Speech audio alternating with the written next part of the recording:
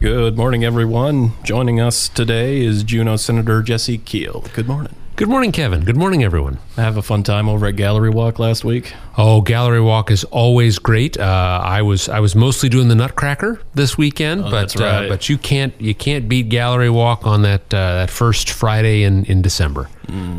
And what's on the agenda for you this holiday season? A little bit of family travel and just a time with the daughters. They're coming back from college for the holiday, and that'll be good. Plus, I'll be reading the governor's budget proposal that comes out in about 10 days, but who's counting? And digging into that before the session starts. And that'll be quite the stocking stuffer. You have your fun, I'll have mine. Yes, but we'll come back to that in a moment here, Jesse, because after we celebrate the holiday season and usher in 2023, we'll see the 33rd legislature convene. I recall you're wishing on past programs for a coalition Senate, and now here we are, a 17-member bipartisan Senate coalition.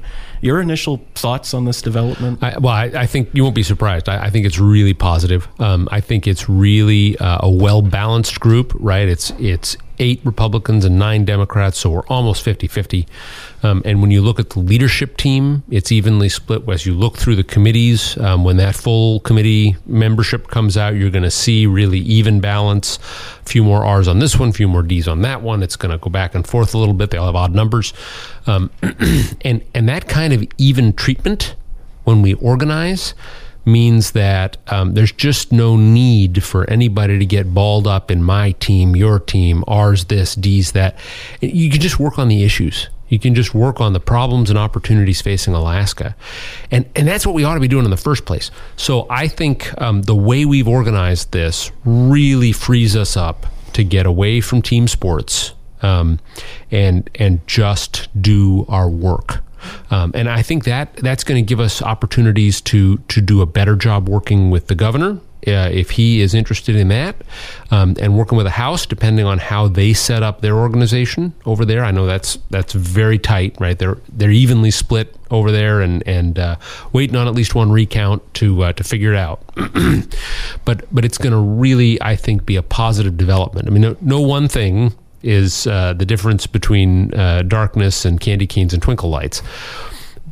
But I think it sets us up to get more work done. And I've read that there have been coalitions in the Senate before, I believe even during Egan's time, right? Oh, yeah, And so from your perspective, how will this coalition approach be different compared to, say, the 32nd legislature or the 31st? Oh, different contexts really make for different setups, and we had situations there where the Senate was instead of 9 Democrats and 11 Republicans the way it is today, once where it was 10-10. But we had pretty differential numbers within the caucuses and different power structures. They weren't as evenly split. Those coalitions back in, I think, 06 through 11, I want to say, roughly, they did great work, right? And they had the benefit of high oil prices and a pretty good income stream from that oil for the state. So they were able to save billions and billions of dollars. They were able to do some really productive work with a variety of different governors. And both Senator Elton and Senator Egan were parts of that, and I had the opportunity to work on their staff in those days. This is a little bit different. The money is okay right now, but we're not flush. That's going to make it a little harder. We have I think a different setup. The House is not set up necessarily in opposition to the Senate in terms of the party makeup. We'll see how they organize, right? Whether they're going to be narrowly divided with a very slight lean left or a slight lean right. But, our opportunity to work with them, I think, is greater. As long as we have partners over there who will also put party labels aside every now and then. People are people, right? And folks run for office. But I think our new election structure with those open primaries, and for me, that's the key, that lets people pay more attention to the work and less attention to the party base back home. And that way, because they can focus on all the people they represent instead of their party loyalists first and foremost. Folks should be more willing to just get the work done for all Alaskans. That's my hope. So significant differences, but also a lot of the same benefits that those prior coalitions had. So during your remarks to the chamber last week, you had highlighted some issues we're facing now that could come up during the next session, one of which you stressed education. We've deliberated many times on this program about education funding and it being behind with inflation. So what's your feeling that your colleagues now agree? Well, so I as I've talked to my colleagues, as we all work the phones organizing and figuring out what we're going to do, we did, obviously we talk about issues, that's why we're here. And there is a much broader understanding now of the problems our schools are having because we've held their funding flat for 6 years, and then in the coming year they get a part of 1 year's inflation adjustment, even while they're facing inflation like we haven't seen in decades. So, you start to see the Anchorage School District talking about closing a bunch of schools. You see Fairbanks talking about having terrible financial troubles. We've been facing it in Southeast with our flat to declining student numbers for a while now. So we've had it worse. But others are now seeing the problems that we have faced. That's giving us an opportunity, I think, to really change our focus and bring a lot more votes to increasing education funding. It doesn't get simple because you have to come up with the money to do it. But I think the support has shifted, and there will be more support there. And you said the votes are there in the Senate this year to move on a pension for public workers. What gave you that confidence? I think that's true. I really do. And I think a couple of the shifts in seats that the voters made, just replacing one senator with another makes a huge difference. Those margins were pretty close. I think we could have passed a pension bill last year. We certainly came closer than we have any time since 2013. And I think the landscape is better. It just made it to committee last time around. Made it out of the House. Made it. And was getting hearings in Senate committees. So in 2013, we passed the Senate, but it was very late in the session, and we did not get House hearings. So I think this year we're much better positioned. You have a number of folks who are coming to the legislature for the first time or who have come over from the House to the Senate, it varies, who see the need. They see that without a pension system, Alaskans are paying to train new public workers, troopers, JPD officers, teachers, wastewater plant operators at the city, right? All across the spectrum. Fish and game biologists. We could go on and on and on. No. And then there's nothing to keep them here. With 5 years of service, they've got experience, they've got training. You and I all paid for that, right? And then they can move to literally any other state in the United States of America, take that experience with them, get hired, come in at a higher pay step, and start earning pension. We are paying to be the training ground for other states, and that's not a cost that we should bear. And with a responsible, it's not going to look like the old Tier 1. I guarantee you we can't afford that. But with a responsible pension system, we solve that problem. We actually save money over the current Tier 4 for public workers and Tier 3 for teachers. So it's a win-win. It really is. We have a lot more people. We have several more people in the Senate this year who understand that. We've got a lot of work to do with the administration, but I think we can get them there. Those are just some of the issues you said may be taken up. And are there any others from your crystal ball you'd like to pull for us before we go to a break? Oh, heavens to Betsy. We could talk about energy, especially in rural Alaska. I do think we're going to talk about fiscal plan issues. And then, we, of course, here in Southeast, we're always focused on the ferry system.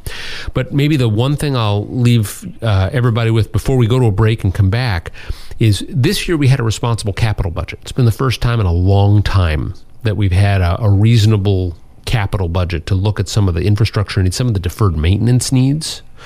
I think we can have one again next year, but we're still in a place where that depends on the price of oil. So let's talk more about that as soon as we get the opportunity. Absolutely. We'll have that opportunity in just a minute. And we're back with Senator Kiehl. After previewing a bit about what may go on in the Senate next year in the first part, we have 2 question marks now. The first being the House. They are once again stalemated with the number of Republicans and Democrats and nonpartisans. We touched a little bit on in the first part, but what's your hopes for the House? Well, my hope is that the House puts together a group of more folks than last year, right? So I think that the Democrats and most of the nonpartisans have a desire to work on a bipartisan way or a multi-party way, and just focus on issues and work. And what they need to do that is to attract a couple of moderate Republicans, hopefully a number of moderate Republicans, over so that the some of the most fringe elements, they're members of the body, right? They're going to vote in committee, they're going to vote on the floor, but they're not the ones with their hands on the steering wheel picking the direction. To do that, you're going to need among the Democrats, right, to agree that you're not going to try and lurch the state hard left, because moderate Republicans won't join you in that case. So you can work issue by issue on fixing problems and taking advantage of opportunities for Alaska. And you probably need to set aside for the time being some of your bigger dreams that come from, the particular ideology you hold.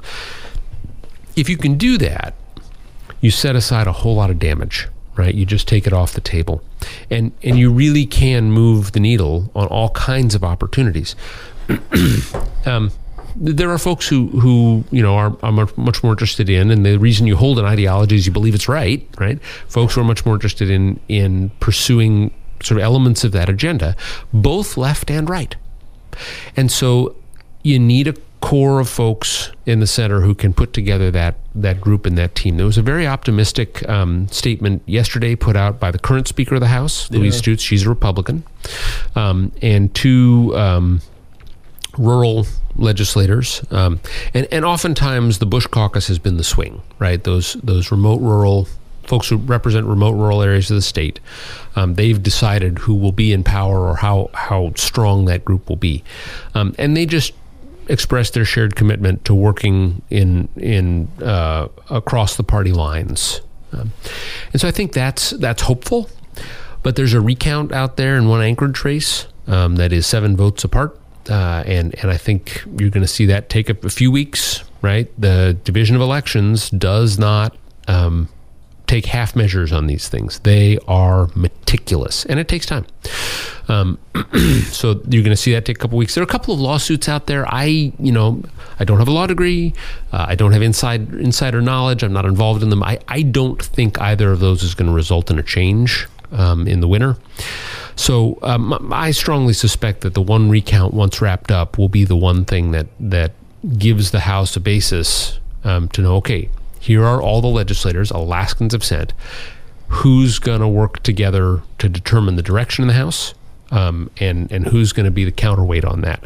Both very important, but I am hopeful that we'll again have a moderate group that puts party labels aside, as we've been able to do in the Senate.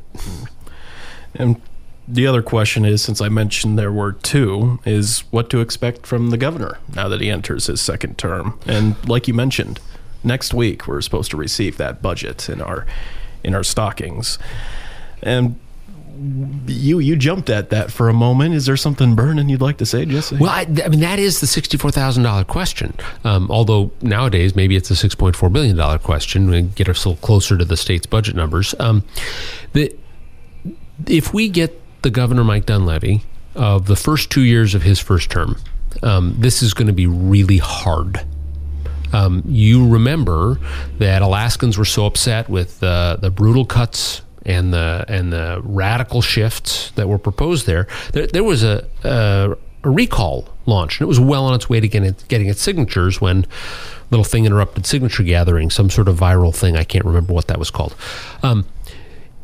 If we get the Governor Mike Dunleavy of the last year, there's opportunities. Now, he's the same guy, but his approach is very, very different. He is still on the right-hand side of the ideology spectrum. He's a very conservative guy. But a Mike Dunleavy who's willing to work with people, who's willing to compromise a little bit, who's willing to try and find solutions that everybody doesn't mind enough, rather than that first 2 years, it will be my way or nothing, bam, with the axe, bam, with a veto pen, no discussions, just imposition. I hope that we get the latter, the guy we've worked sometimes with, sometimes against, but around and been able to sometimes collaborate with the last year. I'm guardedly optimistic. We saw, 3 weeks ago, a couple of hints. He took his acting chief of staff and made him permanent. Someone who is not a radical, someone who is not a fight first kind of person. He took his health commissioner and moved him into the permanent revenue commissioner job. That could have been an opportunity to bring in an ideologue, right? Someone who fights first and just pushes agenda. And instead, he brought in a guy who, I have my agreements with him, disagreements with him, you can work with him, right? Someone who is conservative but focuses on the work first. Very good signals, but the big one is going to be the budget. It's due by December 15th. I expect the governor, he has come out a little ahead of that deadline in the past, so we'll keep our eyes open for that. That's going to tell us a lot about which approach from Mike Dunleavy. I shouldn't say version, he's the same guy. Which approach from Governor Dunleavy we have, and whether we've got someone to work with or someone to fight. Now, Jesse, I noticed this morning that crude a barrel is going at about $77 right now. It's fluctuating since the war in Ukraine began. What would you say this means for next year's round of budgeting? 77 is hard. I mean, of course, this is just one point in time. It could go up and down. Yeah. But what could it mean for next year? All last week we were in about the 87 range, right? That $10 is a big jump. Here's the... I was about to call Joe Biden. Here's the deal. Sorry. Come on, man. I retract the intro there. The state of Alaska, because we now use some permanent fund earnings to provide the services Alaskans need and demand from our state government, we have a slightly more stable budget than before. But oil's still a third or more of it. Right? And you can't just write that off. It'll go up, it'll go down, whatever. If it goes way down, we're in a lot of trouble. The savings are all but gone. When we finished the legislative session in May, oil was at $100 a barrel or very close to it. That was the projection for the year, high 90s, I think. And we thought we're going to save about $1.4 billion, maybe $1.7 billion over the course of the fiscal year. Well, it hasn't averaged that, right? And it's the yearly average that we tax on. And so we're looking at maybe we don't actually put anything into savings, but we don't draw anything from savings, depending on what that price of oil does for the next 6 months. We're still, the roller coaster might not be as steep, but we still don't have a stable platform for us to plan and budget the services that Alaskans need, and for the private sector to know what's out there, what's coming, what the economy might look like. Because the government is a piece of our economy, government spend, right? Especially here in the capital city, but throughout our state. So we're still awfully tied to price and production numbers, and the production is doing what it's always done. It's just going down at a very slow level. We're in that long tail of production. So we still have to come up with a long-term fiscal solution, and if we move sooner rather than later, we can make little moves, not big disruptions to households and businesses. Here's the catch-22. Until it's a crisis, nobody wants to take a nickel out of your pocket as a voter. And that means if we wait for the crisis, we're going to take a lot more nickels real fast. So it's the day of that pain point is coming. I think we'll do better to make little moves now, continued budget discipline, small broad-based tax that connects our economy to the resources the state has to support that economy, right? Got to have public safety, got to have transportation infrastructure, got to educate the next generation, right? Those things have to happen or we won't have an economy. If it wasn't 1/3 of it, we wouldn't have to worry over it, I suppose. Right. And not that we should replace oil, because Alaska will continue to pump oil and produce oil for a long, long time to come. That will be a significant piece of our economy and our state's revenue. But the more diverse, just like anybody, the more diverse your income streams can be, the more stable you are. Well, I wish we could have time for something to add, but we are out of time, Jesse, so I appreciate it. My goal is always to make government boring again. Oh, well, you did make this morning boring. Thank you for coming in. Hey, thanks so much. I appreciate the chance to talk with everybody, and I hope everyone has great holidays. Exactly. Now, thank you for listening. This is Kevin Allen for Action Line, signing off.